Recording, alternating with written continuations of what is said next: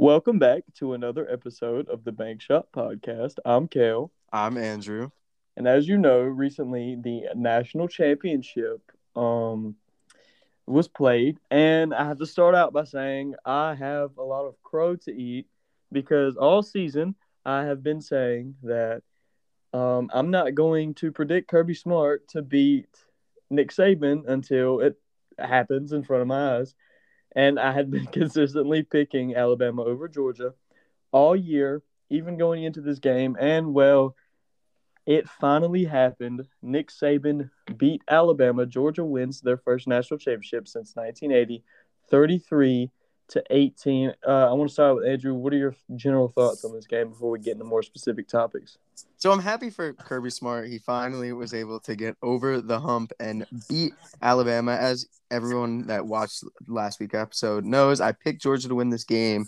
I was rooting for them to win this game. I really wanted to see them win, and they did. They pulled it out. We talked a lot. Me and Bryce talked a lot about how they need to get pressure on Bryce Young to win this game, and boy, did they do that. They had 4 sacks. They brought him down 4 times.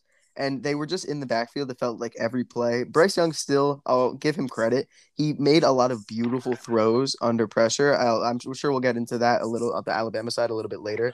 But Georgia's defense was incredible in this game. And then Stetson Bennett, despite the fumble, I thought he was going to melt down after that.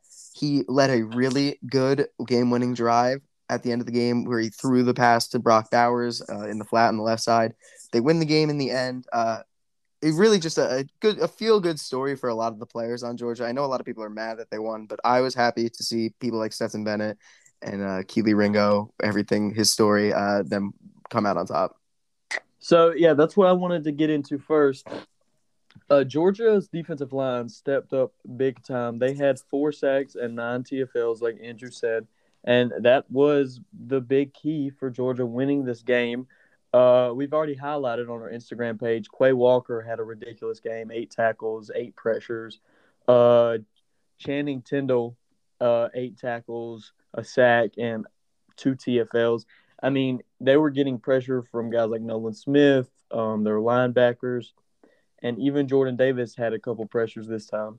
But that leads me into the ridiculous linebacker play on both of these for both of these teams. Like I said, Quay Walker, Channing Tindall, um, Nakobe Dean, and then for Alabama, Christian Harris.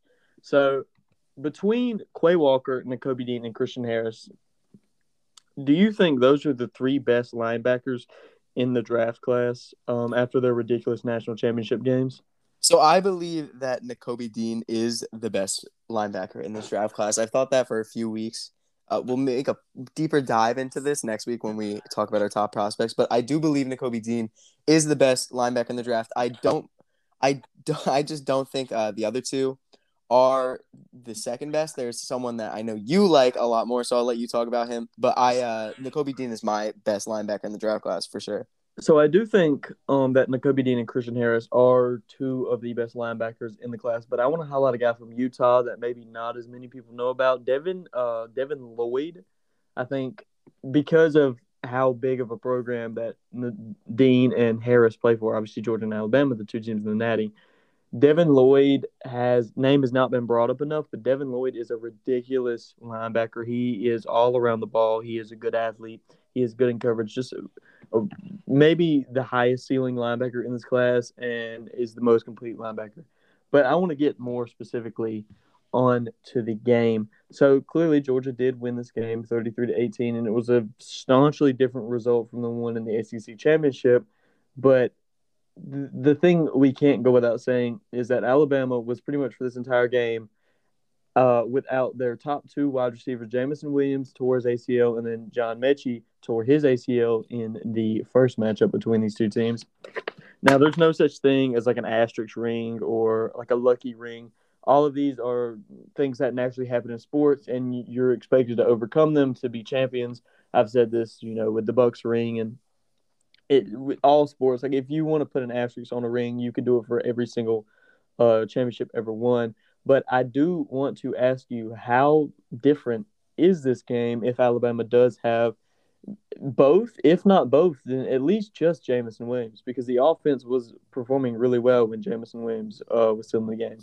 So I think there's two situations. Obviously, when you look at a game and you look at a team and you say, "Wow, they were missing their wide receiver 1 and 2, they would have won," and it's a close game, you say they would have won if they had them. That's just a natural reaction. But when you do a dive into this game, there are two situations that directly lost them this game, having to do with their wide receivers. The first, prior to Georgia blocking the kick in the fourth quarter, I think it was in the fourth quarter, it might have been the third, but late in the game when Georgia blocks the kick and they end up scoring the Brock Bowers touchdown.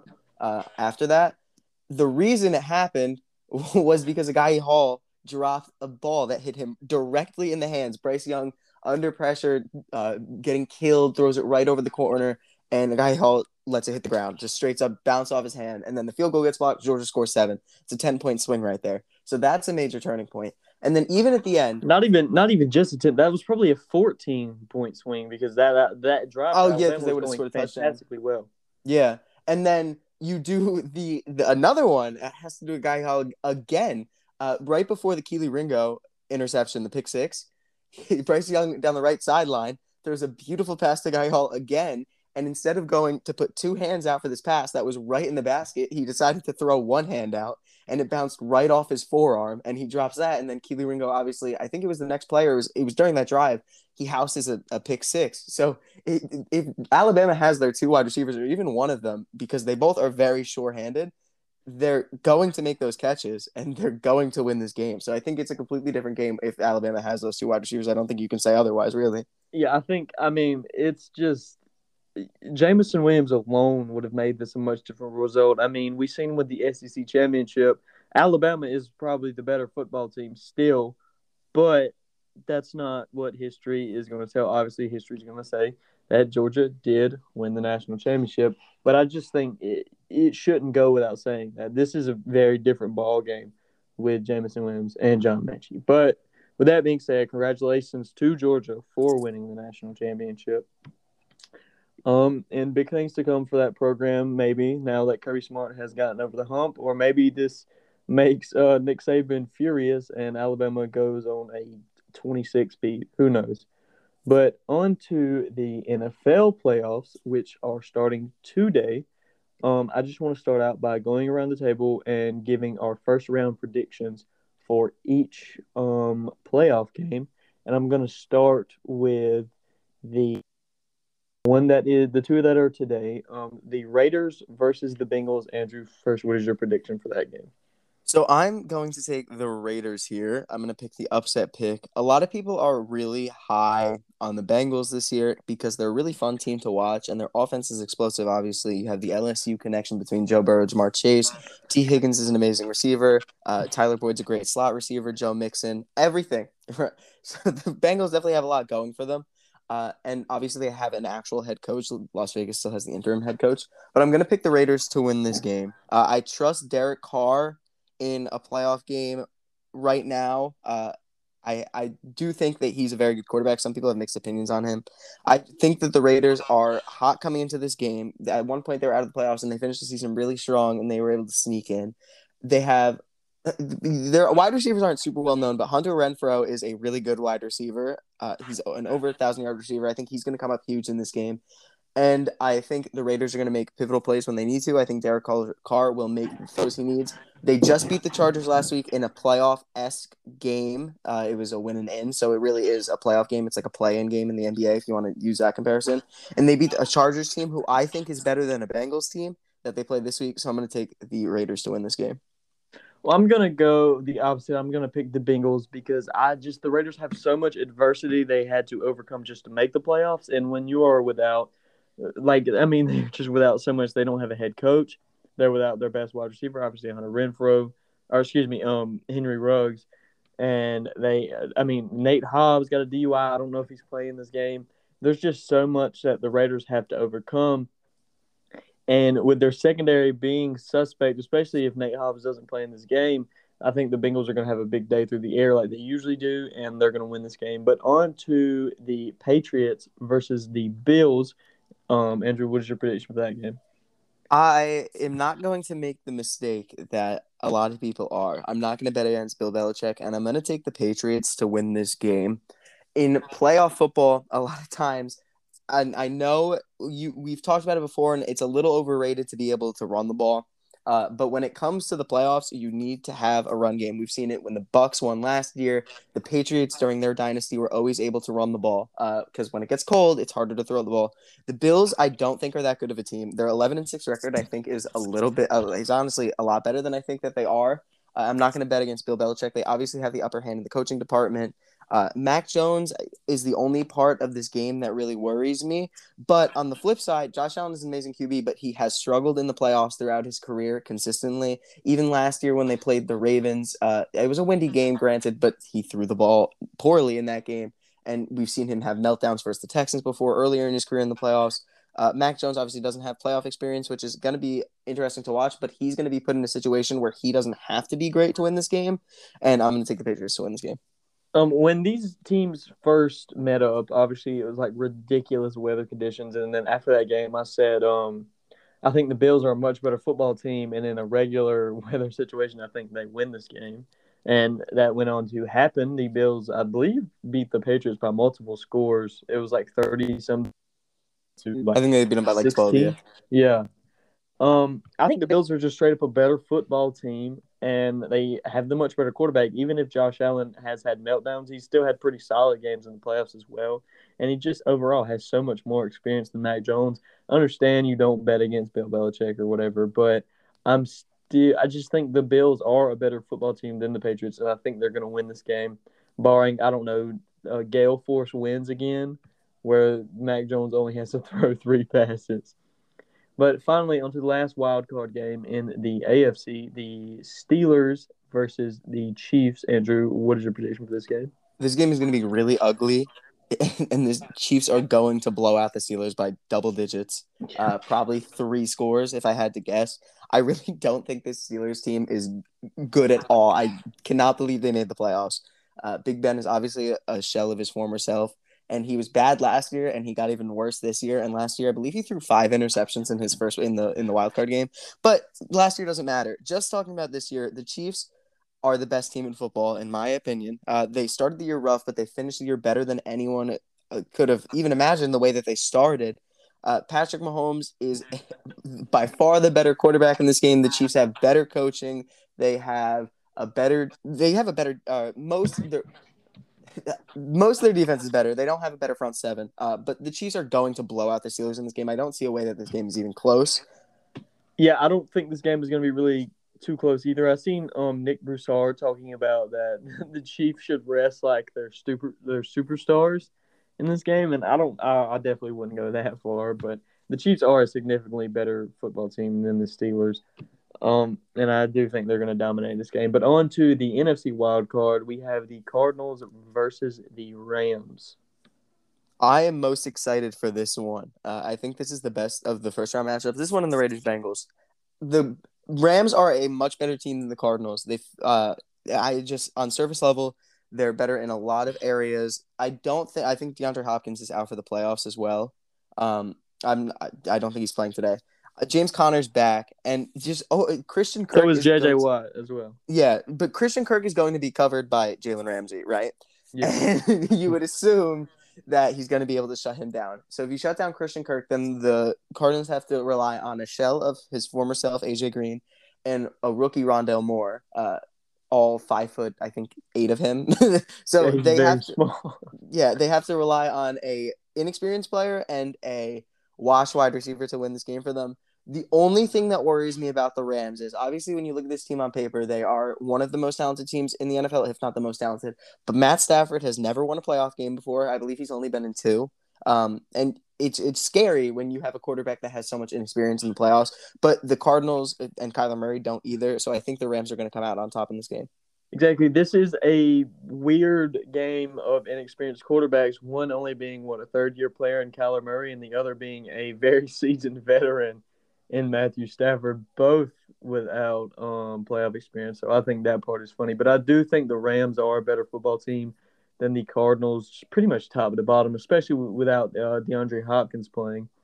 That's such an important player for the Cardinals offense. And the Cardinals just haven't looked good ever since. I think the first COVID outbreak and then the game where they got dominated by the Panthers, I think that is just have been the downfall for the Cardinals because ever since then, that what was it, 7-8-0 start, they just haven't looked nearly the same as they did then. And I do think the Rams are going to win.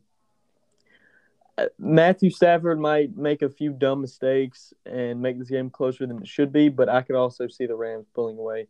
On to the 49ers versus the Cowboys. I have the Cowboys coming out on top in this game. I think that they're going to blow out the 49ers. I'll say that. I don't think the 49ers are that good of a team. They finished the year well, obviously. They were better than they started. But I think the Cowboys are better at most positions on the football field. You look at the stud edge rusher matchup in this one, I think that's the best position comparison between Nick Bosa and Micah Parsons. And that'll be fun to watch, obviously. But when you have a game between Dak Prescott, who is one of the best quarterbacks in the NFL, top 10 definitely, versus Jimmy Garoppolo, I just don't know how I can pick against the Cowboys here. But Mike McCarthy, obviously Kyle Shanahan and Mike McCarthy. Kyle Shanahan is the better coach, but Mike McCarthy has playoff experience, just like Kyle Shanahan. They both do. Mike McCarthy's a Super Bowl winning head coach, Aaron Rodgers with the quarterback, but that's besides the point. I think the Cowboys are a lot better than the 49ers, and I think they're going to win this game by 14 plus. Yeah, I think the Cowboys are going to beat the 49ers, but I actually think this game is going to be pretty close. Jimmy Garoppolo is a pretty just not great quarterback, but I'll give him credit where credit is due. He has managed to be pretty solid in the playoffs. So I do think this is going to be a close game, but I do think the Cowboys win. And then on to just pretty much, well, I don't know. I would say, a few weeks ago, pretty much another wash, but this game honestly could be interesting. The Eagles versus the Buccaneers. I have the Buccaneers winning this game. This is an interesting one. The Buccaneers I have going very deep into the playoffs in my playoff bracket. But the thing that concerns I think everyone is they faced a lot of injuries that to key players like Chris Godwin and Leonard Fournette is out today. It just got or not today, but this weekend. I think it got announced like an hour ago that he's not going to be available in this game, which playoff Lenny is a very real thing. So that's a big loss for the Bucs. But I think that we've seen Lamar Jackson struggle in the playoffs because teams focus on his running game. And when in the playoffs, you can't just rely on a quarterback's running game to win. And Jalen Hurts is still a bad thrower of the football. He's obviously a great runner. Everyone knew that he would be coming into this year, coming into his career. But I think that the Buccaneers are going to be able to limit his running game really well. Obviously, their linebackers match up really well speed-wise. Devin White is one of the fastest and most athletic linebackers in the league. He's not he has struggled this year in coverage, but I expect them to spy him. And if he's able to limit Jalen Hurts, I think the Buccaneers are going to come out on top of this game, and that's what I think is going to happen. Yeah, the Buccaneers are going to win this game, but I do think it's going to be a lot closer because the reason is, like Andrew said, they're just decimated with injuries, and I don't think the Buccaneers are going to get out of the next round. Pretty much no matter what team they end up playing, I just don't see doubting Tom Brady and Bill Belichick in the same postseason. I know I'm making a lot of bad bets here, but I just don't see how Tom Brady can overcome just such an injury-riddled Buccaneers roster that had already been showing a few holes opening up even without all the injuries earlier this season. But that is the first round. We will continue to monitor the playoffs and predict every round coming all the way into the Super Bowl, obviously. But now into the NBA. It's been one of the busiest weeks in the NBA in a while. And I want to start out with obviously the most monumental part of this past NBA news segment. Klay Thompson made his return, and now he has played in a few games. First, I want to talk about the specific return of Klay Thompson versus the Cavaliers, and then I want to talk about his return to the NBA in general over the last few games. So, Andrew, what were your thoughts on his games versus the Cavs specifically first? So the very first game that he came back, I expected him to be a little inefficient. He hadn't played basketball in over 2.5 years. I was more looking for his how his body more was, like how his athleticism was affected. And he played pretty well for not playing in 2.5 years. 17 points. Exactly. Yeah, I was not expecting him to play good at all, and his first game back, albeit, was a pretty good game. Exactly. He put up 17 points in 20 minutes. Granted, like I said, he was inefficient, but that's what you expect for a player that hasn't played in 2.5 years. You don't expect him to be hitting his shots right away. The thing that made me happy to see was he was aggressive. He was shot hunting. He wasn't, just sitting in the corner and being a spot up shooter. He was looking for shots. He was attacking the basket. He even dunked on someone. Yeah, he posted like 2 Cavaliers, and he hadn't played basketball in pushing 1,000 days. That was insane. Exactly. So his offensive game definitely looked really good in this game. Not really good, but it looked really good for the first time in 2 years. And then on the defensive side, I hate to be a downer because everyone loves Klay Thompson, and it was really fun watching him play. But he was visibly slow, like lateral quickness wise, and he was getting beat a lot. He was not good on the defensive end, but you would hope that over time he will get more adjusted to the NBA. So as a first game, as the Warriors, you have to be happy with what you saw out of Klay Thompson. Yeah, but now what I don't know if they'll be specifically happy about is his next couple games. Now I understand I'm not going to sit here and harp on Klay Thompson too much because, like I said, he is pushing 1,000 days without playing basketball. But so far, his season is 14 points per game, about 3 rebounds, 2 assists on 47% true shooting, which that goes without saying. It's not very good. 36% from the field, 35% from the 3-point line. Now, this is multiple things. One, you could say that Klay Thompson is going to be a worse basketball player, which may end up and likely could end up being correct. I'm not going to doubt that. But also, just the rhythm in shooting and playing an NBA game. I mean, like I said, he not play basketball in 1,000 days. Like, I'm going to give him like a month and a half, right? And if we're getting into like March and he's still shooting just as bad, now I think it starts to become a severe problem. But right now, he just has to get the rhythm of the game, the rhythm of his shot, and start to see a few get in. And then, Klay Thompson can heat up. He just has to readjust his body and his shot to the NBA, live action NBA game. But I'm gonna give him a while. But this could be the Klay Thompson we're gonna get uh for the rest of the season, and like just this is the mean for Klay Thompson. That could also end up very likely being correct. But what are your thoughts on his season so far? People often, when players come off injury, don't think that they're going to lose a single step because we've seen players do it before. Shameless Kevin Durant shout out here. Obviously, he came back and was the same. But when you have an injury like Klay and you have an ACL and Achilles injury, you have to be a little weary. We've seen DeMarcus Cousins, it happened to him, and he completely lost his defensive game. Like Boogie was a solid defender in his prime, and then he had those two injuries, and he is one of the worst defenders in the NBA. He is unrosterable at this point for a lot of teams. So that was the thing I wanted to look for in Klay Thompson the most over these past 3-4 games. And he has been really bad defensively from the eye test standpoint. I don't really know what his advanced stats are. I doubt they're available because it's such a small sample size. You need a little bit more. But he has been really bad on defense for the Warriors. He's getting beat constantly. He can't defend quicker guards like on the perimeter. He just gets blown by a lot. And I think that's something that has to be a watching point for this Warriors team because when Klay was in his prime, obviously everyone loves the Splash Bros. Everyone loves how good he was shooting threes.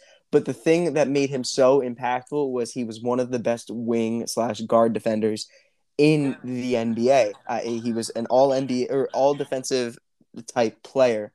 And that's what you want out of Klay Thompson if you're the Warriors. That's what you need out of Klay Thompson if you're the Warriors. And he just hasn't had that so far, which I think is something that you have to be scared about. Obviously, like you said, I'll give him a month. I'm sure he really cares what I think, but I think after a month, you have to, evaluate how he's looked. And his defense has been really bad. Like he had the block, obviously, fun, but that's like the focal point for me. That's what I'm most worried about because I'm confident he'll get his shot back, but his defensive game has to improve. So our next topic is the Bucks versus the Nets. The Bucks dominated the Nets 121 to 109. And if you remember, this is the game that we predicted last episode. Now, it has been a little bit ago, but we're not ESPN. We can't do these every day and cover every game immediately. But like I said, Andrew's the resident Nets fan, and I am the resident Bucks fan. So I want to get your thoughts on the Nets in this game first, and then I'll give mine for the Bucks. So my biggest takeaway here was the net spacing has been really, really, really bad. They Patty Mills goes 1 for 6 in this game, which obviously he's supposed to be their best 3-point shooter, best spot up 3-point shooter. That's healthy, and that's going to kill your team. They shoot 22% from three, and as a whole, the Nets have really struggled from three ever since Joe Harris left and or got hurt. He broke his ankle. Obviously, he got surgery. He's coming back soon. But I think people undervalued the impact of him, me being one of them. I thought that he would be relatively replaceable with a guy like Patty Mills.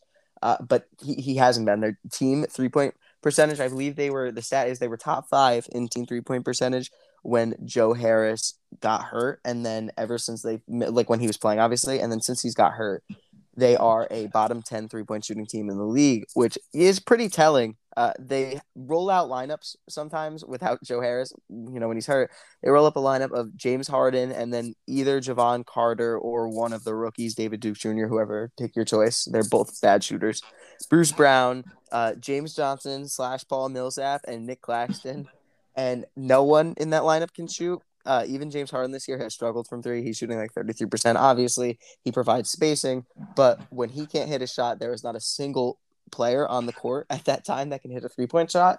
And that really kills the Nets. So they're definitely missing Joe Harris. They're obviously missing Kyrie Irving, but I'm not even going to dive into that because no one knows what that situation is. No one knows what's going to happen there. So I don't even think it's worth wasting time talking about, really. But the Nets got dominated in this game. I don't even think a 12-point difference is telling enough because the backups got put in and Cam Thomas scored a bunch of points and made it closer, but they definitely got dominated in every facet of this game. I don't want to be the type of person to say like, oh, the Nets shot 22%, so they beat themselves, like ESPN loves to say. They love to never admit that the Nets lose a game, another team beat them. It's always the Nets beat themselves. But the Bucks dominated them here. They dominated them really in every facet, and That is something that I always think is really funny. Not just with the Nets, but specifically the Bucks. When the Bucks beat like the contending like big market teams like the Nets and the Warriors, it's never hey, what a good win for the Bucks. It's what went wrong for the big market team. Like it almost never fails, and I think that's pretty funny. But yeah, um, Giannis dominates the Nets again, which is what I predicted would happen. It's not even I don't even think it's a fair thing to predict anymore because it's basically just what's going to happen.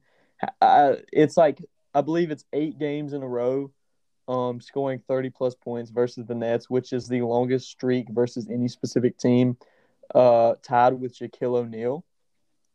So it's becoming a real problem for the Nets that, I mean, listen, to win the NBA championship, you're going to have to play Giannis.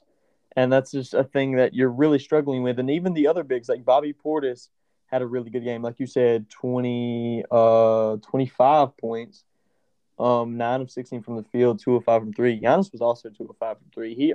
Something about playing the Nets just makes Giannis a solid 3-point shooter in the regular season specifically.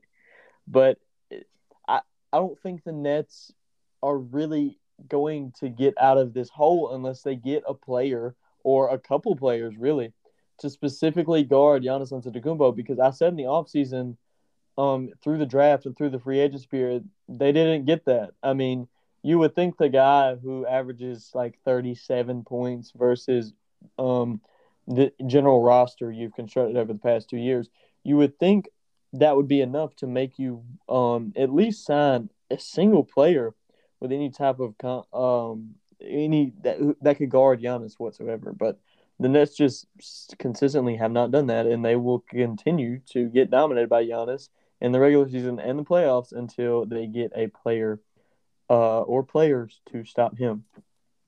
But nice transition here because the Bucks and the Nets dominate the number 1 seeds in each respective conference over this past week. The Nets go on a ridiculous run to beat the Bulls. So I'll start out there, Andrew. You could take the lead on that one. But I just do want to say that What was the run? 47-10 after being tied 71-71. Yep, it was 71-71. I'm going to be brutally honest here. The Nets started that run and they went up like 10, and I went to sleep because it was late and I was tired. I live on the East Coast and it was like 12 o'clock and I had school the next day. But obviously, I rewatched the game because I wouldn't be fit to talk about it if I didn't. So I did. And it was 71-71, like you said, and the Nets go on this massive, massive run. James Harden had one of the best playmaking performances that I've ever seen out of him. There was a graphic. Hold on, I'll pull it up in a second. But while I pull it up, James Harden just made Day'Ron Sharpe. I heard Kenny, Kenny, KOT4Q. I'm sure a lot of you know him that listen to this. I heard him talk about this, and I thought it was really well put. He made Day'Ron Sharpe look like Shaquille O'Neal in this game. I mean, Day'Ron Sharpe is a great rebounding rookie, but he's not supposed to be anything else. And what did he put up? 20 points in this It game was versus a 20 Bulls and team? 7. He put up 20 and 7 in this game versus a Bulls team. James Harden had 16 assists in this game, which alone is crazy. But then if you look at the assist breakdown, only 3 of them, here it is. Only 3 of them went to Kevin Durant. None of them went to Kyrie Irving. He had 5 assists to Day'Ron Sharpe, 3 to Kessler Edwards, 2 to Patty Mills, 1 to DeAndre Bembry, Blake Griffin, and James Johnson, which I think is a huge thing because when Kyrie can make his own shot, Kevin Durant can make his own shot. You don't have to worry about a primary playmaker to make shots for them. But these other players, they can't. But they can score, but they're not going to be able to create their own shot. And James Harden did a really good job in this game. Distributing the ball. Kevin Durant when you talk about him, he went crazy in this third quarter. It felt like he could not miss a single shot that he took. It just felt like he was hitting everything. He goes 7 for 10 in this game, 27 points on 10 shots. That is a Kevin Durant special. That's just something that you don't see very often. It's kind of ridiculous, honestly. But he was great. Kyrie Irving, like, he struggled. He didn't even put up double-digit points, but his impact was definitely there. You could see teams have to guard him closer than they have to guard Patty Mills. They put more emphasis on it. So the Nets were clicking on all cylinders. The stat that I saw is when the big three play together, they're 13-3, which obviously 16 games over I think it's about a year now since James Harden got traded. It's probably roughly a year, maybe a year and like a quarter. So only playing 16 games in that span is obviously worrisome. But when you look at that and you say, okay, when they play these away games in the playoffs, right? And they're 13-3, and Kyrie plays. The Nets are still a scary team when they have the big three together. Let me say, we never know if that's going to happen. There's a lot of situations going on. But I think when, I personally know someone, I know a lot of people that are like, no one is scared of this Nets big three. No one is like, I don't want to play them, which just isn't true. Because if you say that you don't think that this team with Kyrie Irving, James Harden, and Kevin Durant, when all 3 of them play in a hypothetical situation where they're all playing, and you don't think that they can beat anyone in the NBA, you're straight up lying. So that's my thoughts on the game. It was refreshing to finally see them beat a top 8 seed in the NBA. That leads me into my next thing. This is the first time the Nets this season have beaten a team over 600 at the time they play. This makes them 1-8. So, Andrew, I want to ask you, do you think this has redeemed their sins in any way? And do you think this is a turning point for the Nets versus these contending teams? I don't think it's a turning point. I don't think that there was really a mental block for any of them. I don't think Kevin Durant or James Harden were going out there and we're like, wow, we really suck versus these teams. We can't beat them. So I think it's more of a turning point for people like fans and people who watch the NBA. Because when the Nets are just James Harden and Kevin Durant, they're good. Don't get me wrong. They're a good team. They can still win playoff series. They can still win the NBA Finals, but they're definitely not favorites. But when this team is together and all 3 of them, they're still one of the scariest teams in the NBA, if not the scariest. So I think it's like a major telling point. Like the big three is still ridiculously good when they play together. And it's telling that if Kyrie Irving plays in every playoff game or half of playoff games, regardless when they're together, they're capable of beating anyone. And it really is a major thing to watch. Getting Kyrie back would be huge for the team. I still don't know if I fully believe in the Nets yet. And like I said, we're talking a lot about Kyrie Irving, but he still only had 9 points in this game. So I don't know if this was more of the effect of having the big three, or was it just, one, a ridiculous run by the Nets, and then on the flip side, a ridiculous cold streak by the Bulls. Um, obviously, I still think that the Nets are finals contenders, but being 1-8 versus these like legitimate contending teams, well, or above 600 teams. I don't know if the Jazz or anything like that, people consider them like legitimate finals contenders still. But anyways, being like 1-8, I don't think that that's just something that you could shake a stick at, even without Kyrie Irving for half the games, et cetera, et cetera. I still think that should be a concerning thing versus the Nets, not mentally, but just on paper.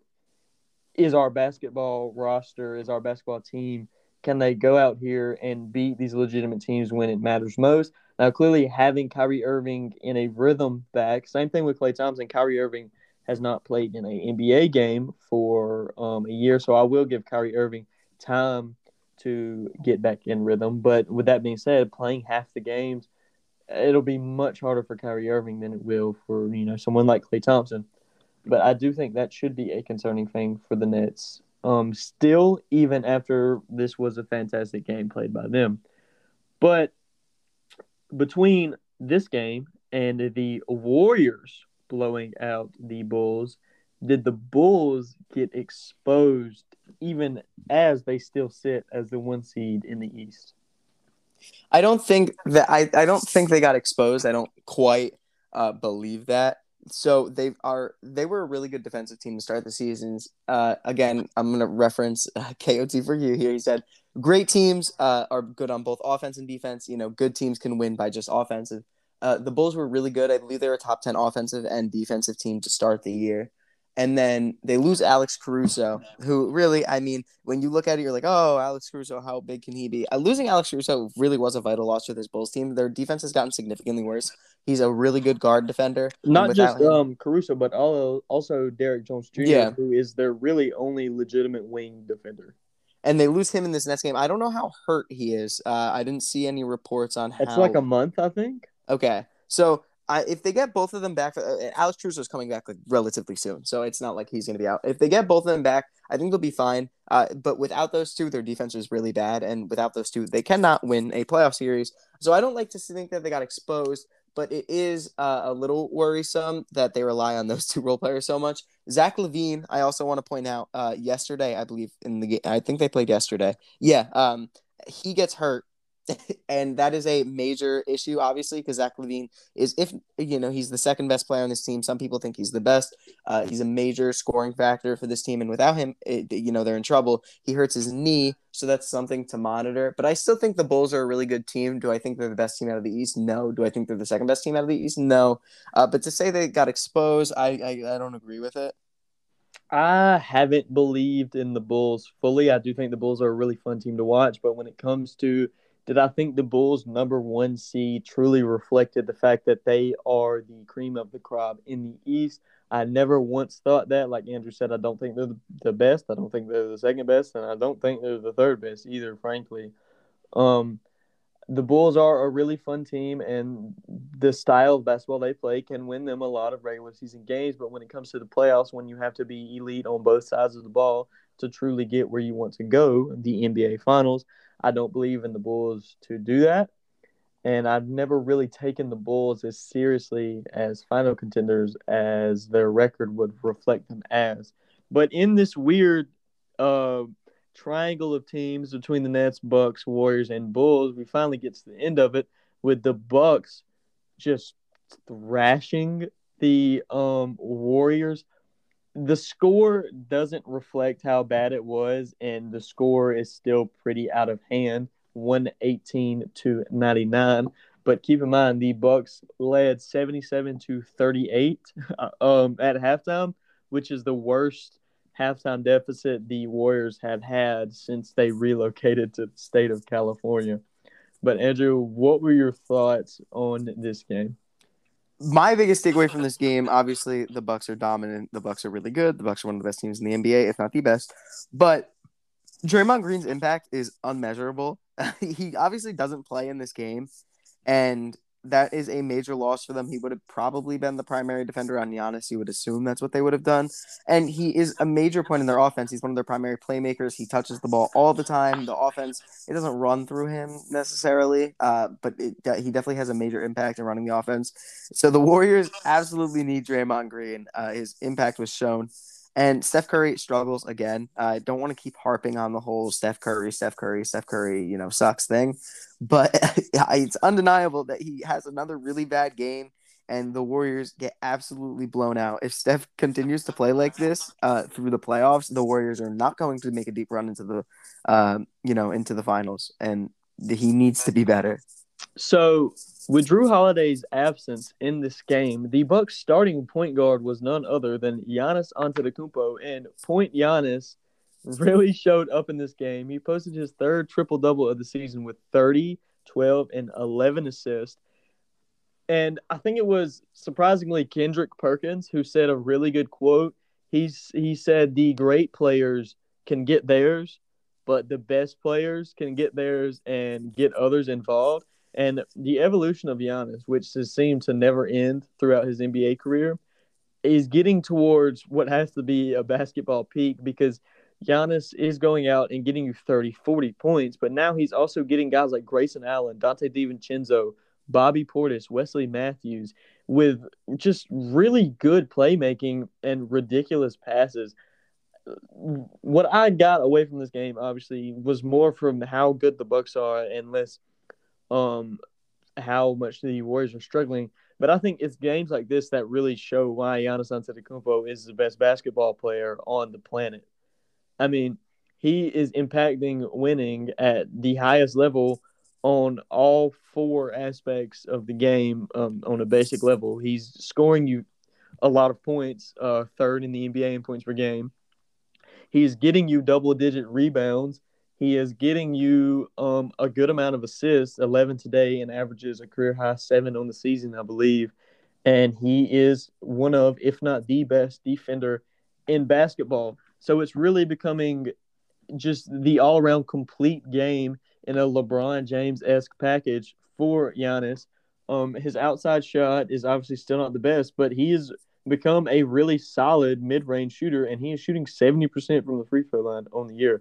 But that's my biggest takeaway from this game was just how unbelievably dominant he was on every aspect of the game and just why he is, in my opinion, truly the best basketball player in the NBA.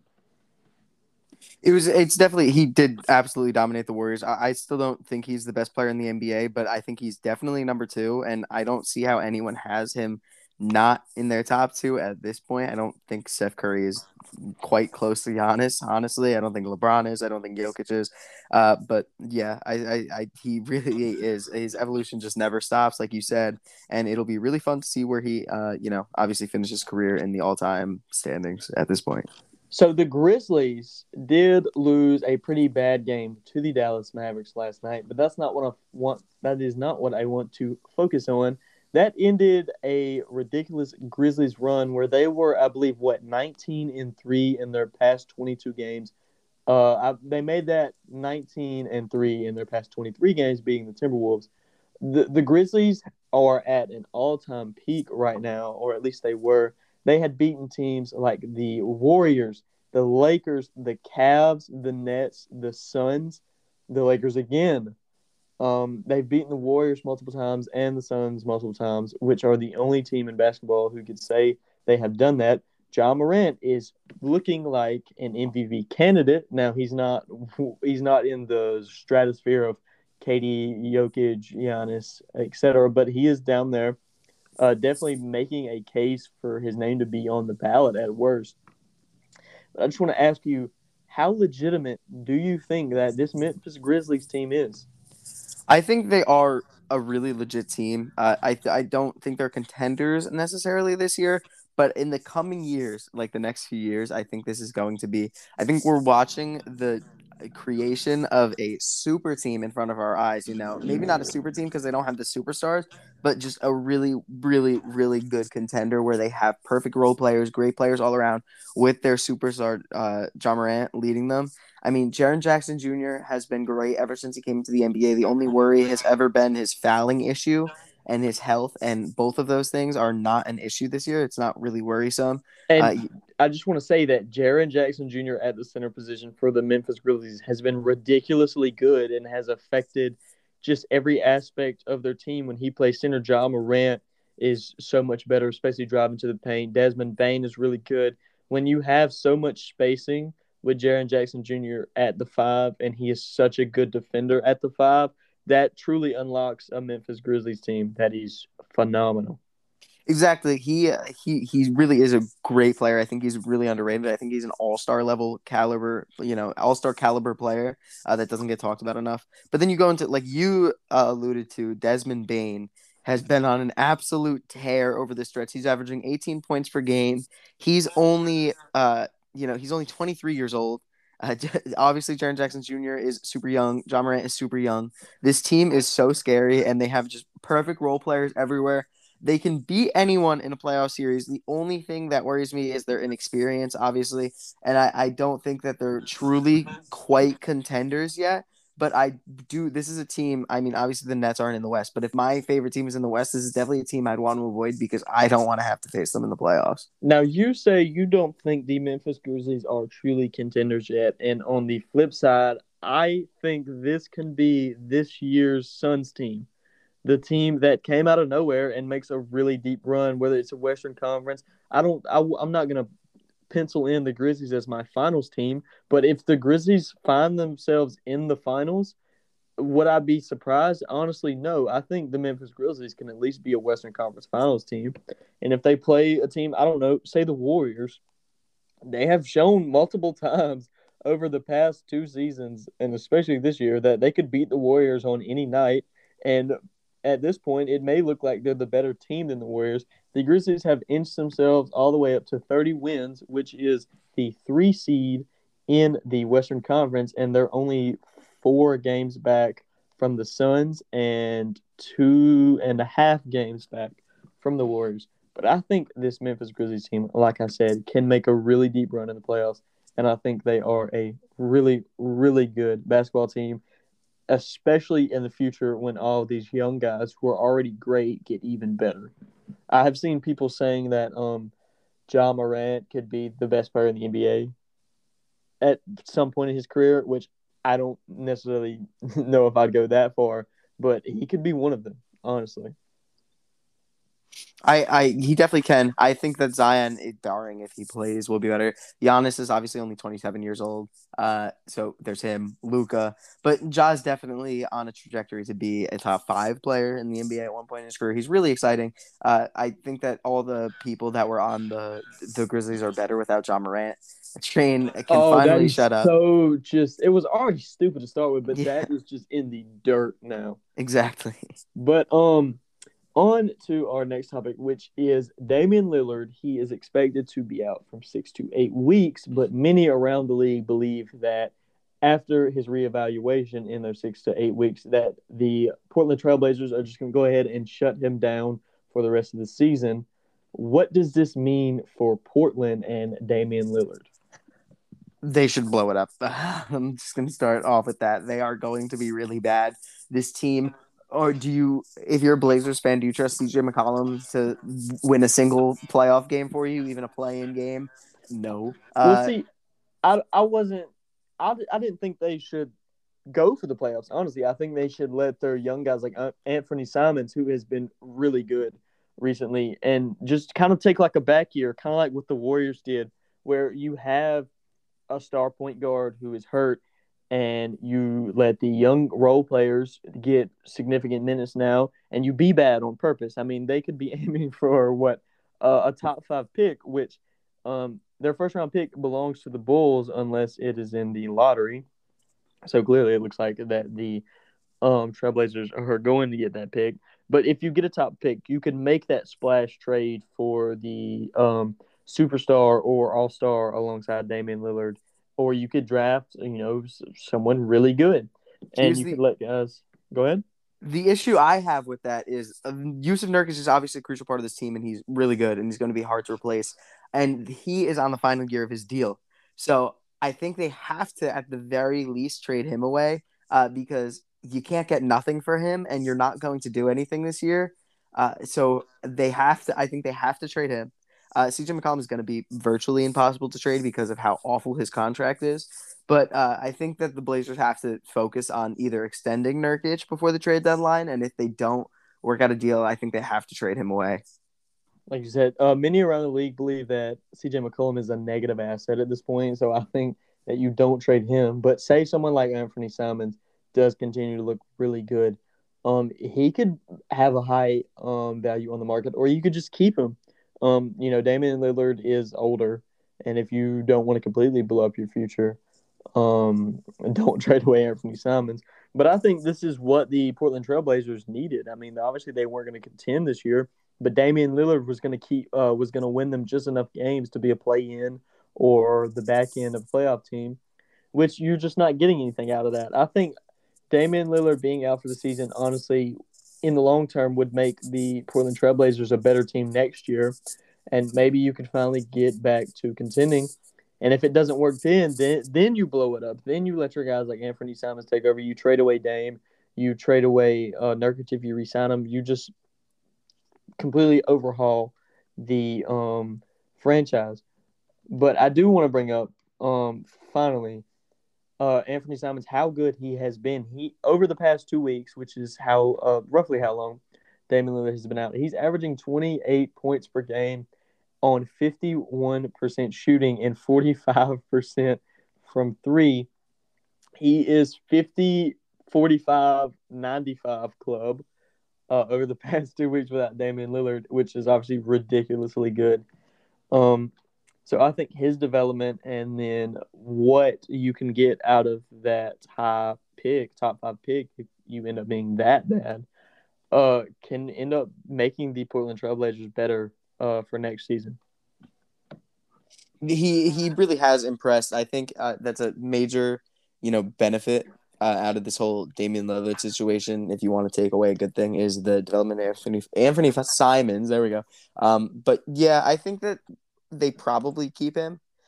Even when Dame comes back next year, I think he's better than Jordan Poole, but I think it could be a little similar to the Jordan Poole situation in Golden State. That's just like my thought. I think he'd be a great six man for this team when Dame comes back, and it has been nice to see him ball out for the Blazers. And then finally, I just want to talk about how good Kyle Kuzma surprisingly has been for the Wizards, especially over the past few games. Kyle Kuzma, you have the stretch of games if you want to read that off real quick. Yeah, so Kyle Kuzma, he obviously received a lot of hate for when he was a Laker, but the past few games specifically, like Kale said, for the Wizards, the past 8 games, Kyle Kuzma has scored 29 points, 5 rebounds, 27 points, 22 rebounds, 21, 11, 24 and 9, 36 and 14, 29 and 12, 25 and 10, and 22 and 7, all while shooting 54% over that span. So if you take that stretch of games and you take out the name and you don't tell anyone who it is, that is a ridiculous stretch. He has genuinely been an all-star level player over this past stretch. Obviously not an all-star level player over the season, but Kyle Kuzma is really molding into this really good player for this Wizards team. It's interesting to watch, a player that so many people hated and so many people bashed constantly break out of his shell and just be truly an all-star level player over the past 10 games. It's really fun to watch. And it's just another example of young players getting away from the Lakers in the past few years, just becoming better. Brandon Ingram, Lonzo Ball, those are the big 2 examples. Julius Randle is another big example. Now Kyle Kuzma, even Montrezl Harrell and KCP are looking, especially Montrezl Harrell, are looking better with the Wizards. So it's just interesting to see how these Lakers rosters end up being formed over the past 2 seasons and what happens when they break them up. And it'll make you wonder about the players this year. But that does bring you back to the Wizards trade for Russell Westbrook. And with how bad, and I mean bad, like look, we made a promise to stop talking about him for a while, but Russell Westbrook has been a special type of bad. Um, over his past 3 games, I'm about to bring up the um shooting splits over these last 3 games. He is shooting 20% from the field, 0% from three, and then 70% from the 3 point line. This is 7 points per game. Um, what with looking back now with hindsight, do you think the Wizards won the Russell Westbrook trade? I have to say 100%. If you look at the situation the two teams are in, the Wizards are obviously thrilled with what they got out of Kyle Kuzma, and the Lakers are already trying to trade away Russell Westbrook. Granted, I don't think Kyle Kuzma would have broken out if he was still with the Lakers, but Oh the yeah, Lakers no, no. wouldn't have the horrendous contract of Russell Westbrook that they're trying to move. Like you said, this has been one of the worst I've ever seen a supposed to be all-star caliber player have. And he's clearly not that anymore, by the way. But that's what he's supposed to be. That's what some people think he still is. And it's really, I think the Wizards at this point fleeced the Warriors. I'm willing to say that. Yeah, and I seen something today that was really funny. If you look at the new 2K ratings, Russell Westbrook is an 81 overall, and Kyle Kuzma is an 82 overall. So it seems like at least on 2K that the Wizards got the better player out of the situation. But yeah, the Lakers reportedly are trying to move off of Russell Westbrook and make mid-season moves to be real contenders again. But Russell Westbrook is an unmovable contract. Literally, the only matching situation is John Wall, and we're not just going to keep swapping Russell Westbrook and John Wall and see if it works. I really don't. I mean, there's people who are better with the trade machines than I am, and maybe there's a way to put a trade together for Russell Westbrook for decent players that are not John Wall, like 3-team trades or something along the lines. But I just don't see a Russell Westbrook trade existing, and I think the Lakers are stuck with the roster that they sworn by in the offseason. Yeah, there's just nothing. I don't think they can do anything. I think they're going to be stuck with him as well. But that's about all we have for this week. We're getting to the end of football season, which is sad. Football is my favorite sport, but obviously basketball, we love to talk about basketball on this podcast as well. So we keep you updated. Excited to follow the NFL playoffs as they go on, and we'll see you guys. See you guys next week.